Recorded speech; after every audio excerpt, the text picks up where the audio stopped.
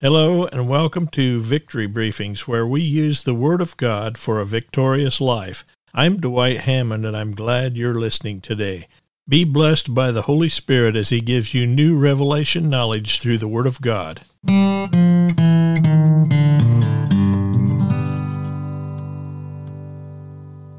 We're digging into Ephesians chapter 1 today, and I highly recommend you get your Bible and something to take some notes with. You're going to be blessed with the Word of God today, in the name of Jesus. Let's take a look at Paul's letter to the Ephesians, chapter 1. What we have in Christ. All knowledge can be divided into two categories, pure or theoretical knowledge and applied or practical knowledge. And in chapter 1, 2, and 3, Paul deals with the doctrine or the calling of the church, and he deals with the application or the conduct of the church in the last 3 chapters of the book of Ephesians, or the letter to the Ephesians. I like to think of it as who we are or what we have in Christ in the first 3 chapters, and how we act or how we walk in Christ in the last chapters. So you can divide it in half, 3 chapters each. Before we can effectually walk in Christ, we must first have an understanding of what we have in Christ. The first half of Paul's letter is doctrine. The last part of the letter shows us how to walk in Christ. Ephesians chapter 1. The key thought in chapter 1 is the wealth of blessings we have as Christians, spiritual blessings that are ours because we are in Christ. Paul tells us that each person of the Godhead has blessed us, verses 3 through 14. And then he prays for us to have an understanding of these blessings and exceeding greatness of God's power that can be in our lives, verses 15 through 23. The letter is commonly called the Epistle to the Ephesians, but as the footnote in most translations point out, this is not found in many ancient manuscripts. Most have just a blank for the address of these saints. Many scholars therefore feel that this is a circular letter which is written to many churches, probably those in the region of Ephesus. It is really a letter addressed to all Christians everywhere. You could read it therefore as the letter of Paul, the apostle, to the church at your hometown, you fill in the blank, and to the faithful in Christ Jesus. Paul's opening greeting in verses 1 and 2 says, Paul, an apostle of Jesus Christ, by the will of God, to the saints who are in Ephesus and faithful in Christ Jesus. Verse 2, grace to you and peace from God our Father and the Lord Jesus Christ. In verse 1, Paul says he's an apostle, apostolos, a sent messenger with a message given of Jesus Christ for the equipping of the saints. It's not man's choosing or plan. Therefore, he had God's authority backing him. He was on a mission sent by God, commissioned by God, not by men. Galatians 1 verse 1 tells us, Paul, an apostle, not from men nor through man, but through Jesus Christ and God the Father. Ministry offices are not appointed by individuals or committees. They are given to the church only by God the Father and Jesus Christ. And this seems to always beg the question of Judas being replaced by Matthias in Acts chapter 1 verses 15 through 26. The Bible has many examples of people doing dumb stuff so that we can benefit and learn from their mistakes. I believe Peter got in a hurry here to do something. I think this is a classic example of preaching before being filled or empowered by the Holy Spirit for ministry. He begins to preach based on circumstances. Then he takes a phrase from a popular psalm, Psalm 69:25, and uses half of a psalm, the last half of Psalm 109:8, to finish his proof text, and then he states his application, Acts chapter 1, verses 21 and 22, which leads to the attempt of replacing Judas by using Old Testament methods, not realizing that Jesus is the one who calls people into ministry. This is a new thing that hasn't happened yet, and so I'm not blaming Peter for instigating such a deal, but he did it. He's Peter. He does things like that, and it's an example for us. You need to take note on Matthias' name here in Acts chapter 1, verse 26. Circle his name because it's never used again in the Bible. Reason being, he was not chosen by God or given to the body of Christ by Jesus. He was picked by men and nominated by casting lots. So you say, then, who replaced Judas? Well, I believe it was Paul. 1 Corinthians 15, verse 7 through 10. He saw Jesus in resurrection on the road to Damascus. Jesus is the one who calls people into ministry. This letter is addressed to the saints, the holy ones at Ephesus. God has made them holy, different through his salvation. To the saints who are in Ephesus. I remember Frank Summerall saying there are two kinds of people, the saints and the ain'ts. All saved people are saints. The church does not make dead men saints. Saints are alive. Saints is not a religious title, but a declared state of being. And there's a lot of scriptures in my notes that you can download. Verse 1 continues. It says, to the saints who are in Ephesus and faithful in Christ Jesus. The phrase in Christ Jesus is used 27 times in this letter. Keep in mind that Christ is the title, Messiah, the Anointed One, and his anointing. That's what that word means, Christ. It's not last name of Jesus. If you are not in Christ, then you are not anointed and not a saint. Who is in Christ?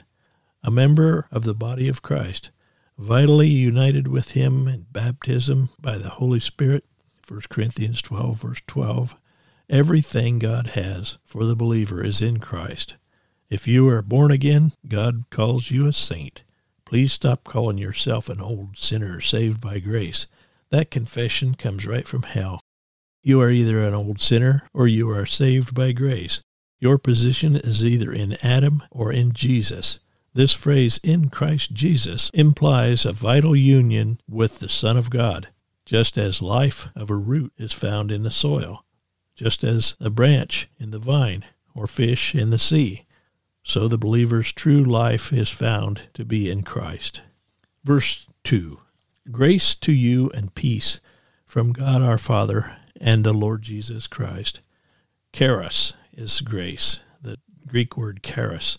It's the divine influence upon the heart and its reflection in life. And peace, that Greek word means one, quietness, rest, set at one again. Grace always comes before peace. They are gifts that are received by faith. They can be multiplied through the knowledge of God, 2 Peter 1:2. Understanding more of God's Word always increases our capacity to handle more of His blessings. When we understand His grace and realize God has already done all the work, all we need to do is receive His gift of grace. All the pressure is off, and peace is the result. Two great heritages of the Christian are grace and peace. These two things you can always have, no matter what your circumstances. Grace is all God's power, all His love, all His beauty available to you. It is a marvelous term that wraps up all that God is and offers to us. It comes from the same Greek word from which we get our English word charm. Grace is charming, lovely, and pleasant. It is something which pleases, which imparts charm, loveliness to a life. Peace is freedom from anxiety, fear, and worry. These are two characteristics which ought to mark Christians all the time. Grace, God at work in their life, and peace, a sense of security and trust.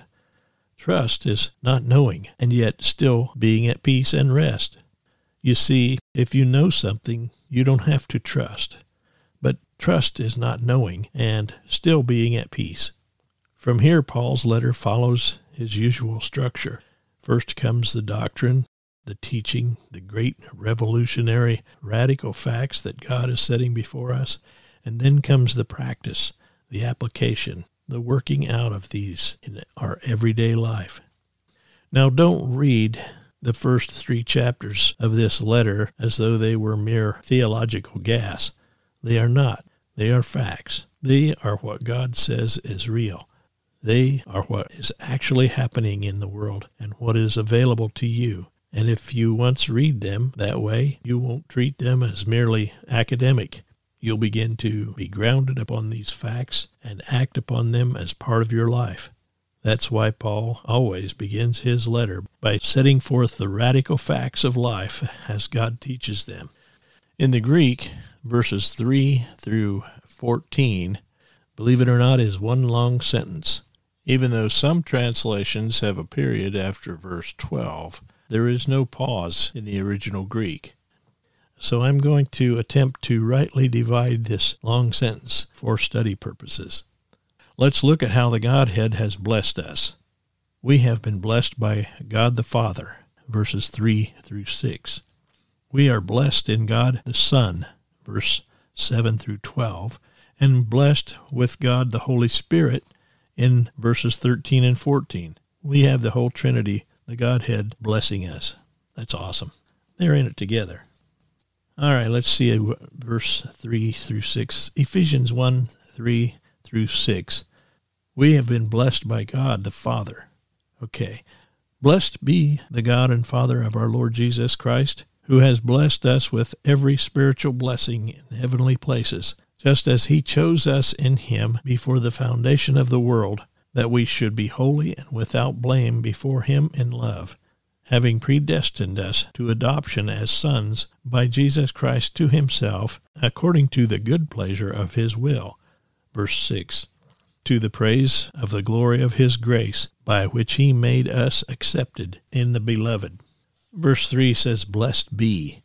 That's the word eulogy in the Greek, and it means to be thanked or praised, to say something good to someone, to be thankful and acknowledge them.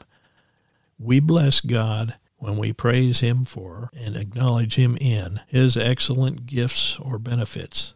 Blessed be the God and Father of our Lord Jesus Christ, who blessed us with every spiritual blessing in the heavenly places in Christ. Awesome. Has blessed. It's past tense. The Father of our Lord Jesus Christ, who has blessed us with every spiritual blessing in heavenly places. That's awesome. With all spiritual blessings. Spiritual is pneumatikos. Pneumatikos. That which is motivated, controlled through the Spirit. 1 Corinthians 12:1 uses this same word for spiritual, referring to the gifts of the Holy Spirit, which indicates that they too are among Paul's list of blessings. Blessings, eulogio, literally to speak well of someone. These blessings are pure doctrines of the gospel and the full graces and gifts of the Holy Spirit, which are necessary in the work of God among men. Places is italicized, so that's not a part of the original Greek. But heavenly here means above the sky. It's translated heaven, Philippians 2:10, and heavenly, John, 1 Corinthians, and Ephesians, 2 Timothy, Hebrews, and so forth. High places. Verse 4. Ephesians chapter 1, verse 4 tells us, just as he chose us in him before the foundation of the world, that we, being holy and without blame, before him in love.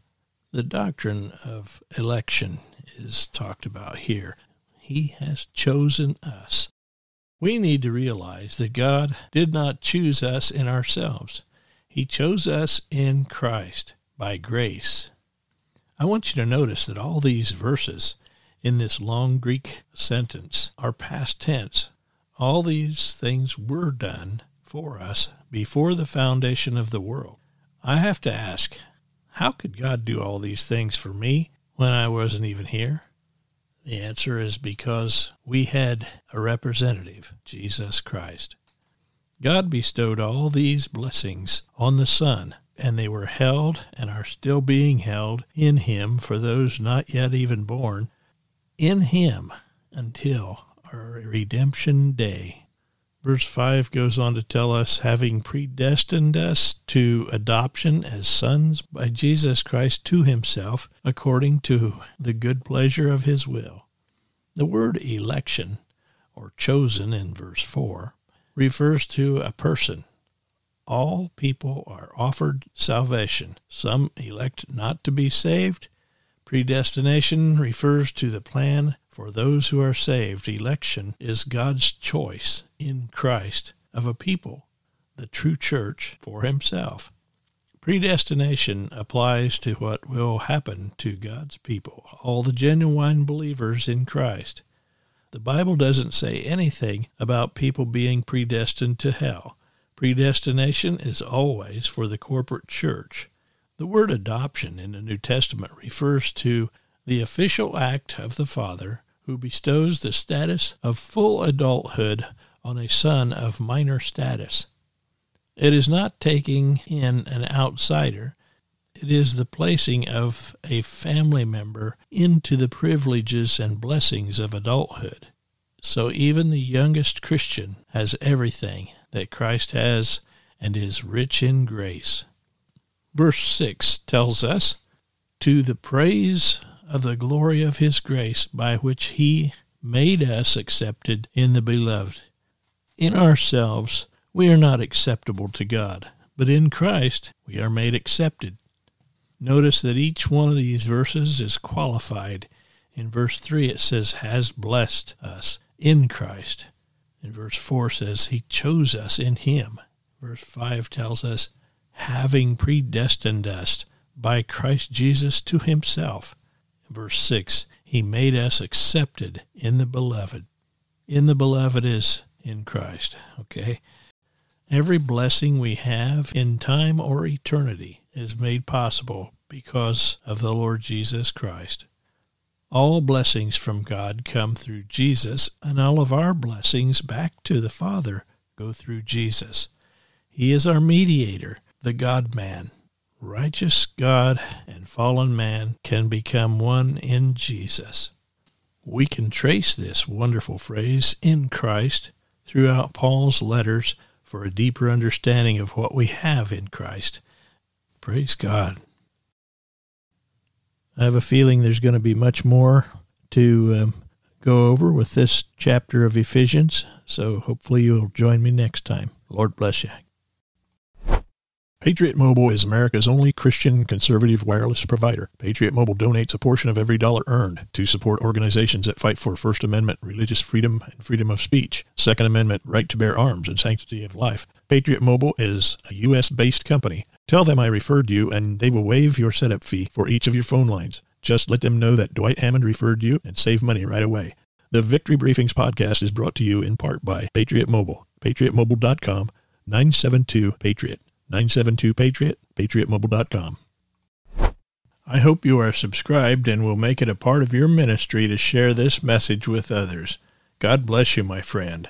This program and other materials are available at victorybriefings.net.